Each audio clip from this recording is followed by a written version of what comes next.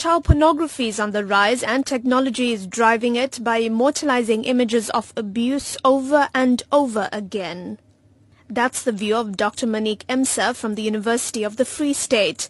She was part of a panel of experts at the University of KwaZulu-Natal. Emser unpacks some alarming and highly disturbing trends, like an increase in the demand for baby porn, for live video streaming of sexual acts with children, and for so-called bespoke material.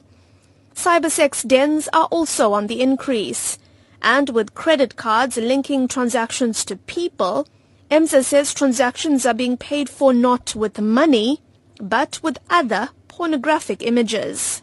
It is estimated that there was a 70% increase in child sexual abuse material focused on girls under the age of 10, with abuse material involving toddlers or babies not being uncommon. We see that also there's a significant number of online forums and channels that openly advertise videos of brutal sexual assault as well. What's even more valuable and has replaced actual currency is the production of more child abuse material to pay for access.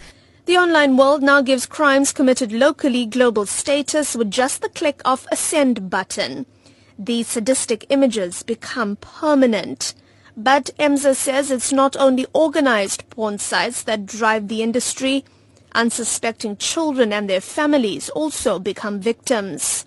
So, parents posting pictures of their children in the bathtub on a family holiday. These pictures are being stolen from the web. The heads are being lopped off, morphed onto images where a child is being abused. So you're creating new child pornography. As the internet access proliferates and becomes increasingly affordable, we're also seeing that perpetrators can actually broadcast live sexual abuse of children. And this is what often also intersects now what we see with cybersex trafficking. It's highly organized, it's highly networked, and it's highly sophisticated.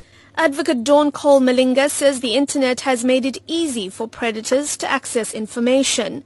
South African internet service providers are not legally required to monitor the use of their services, but are obliged to report illegal matters if they become aware of them. She says online platforms allow anyone to create fake profiles posing as someone that they're not. Those predators pretend that they're 10 or they're 12 or they're 14 and they engage in these long-term relationships with these children, and then they send them a picture of their private parts. Look here, I've sent you a picture of mine. You send me a picture of yours now. Meantime, it's not a 14-year-old on the other side of the computer. It's a predator trying to gain access to fresh images, because this is what makes this industry thrive. That's what people want. Thora Mansfield has been rehabilitating victims and perpetrators of sexual abuse for over 20 years through her Open Door Crisis Center. It works regularly with the province's human trafficking task team. Mansfield says pedophiles groom children, building relationships to gain their trust before violating them. She's urged parents to pay closer attention to their child's behavior. Grooming may take over a period of time and also takes different forms. Violent. There are many, many stages to grooming. Once a good relationship with a child and a child's family has been established, child groomers may do several things. Look beneath the surface, whether it's a relationship with an older person through the internet or through the cell phone. Experts say child predators lurk in the safest of places and sadly many times with persons closest to the family.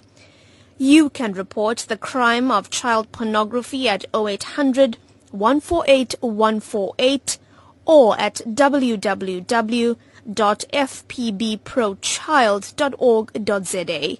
I'm Minoshni Pillay in Durban.